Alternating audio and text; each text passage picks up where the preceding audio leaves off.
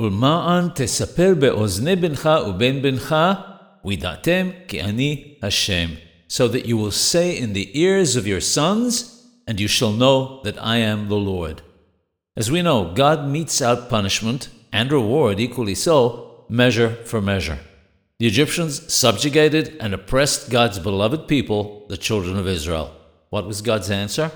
He brought about the plague of the killing of the firstborn of the Egyptians.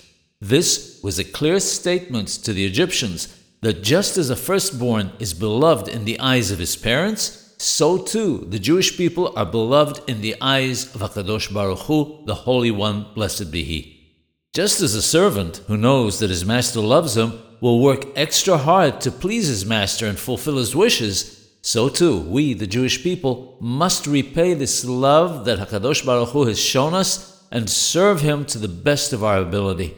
This is part of the message that we must convey in the ears of our children.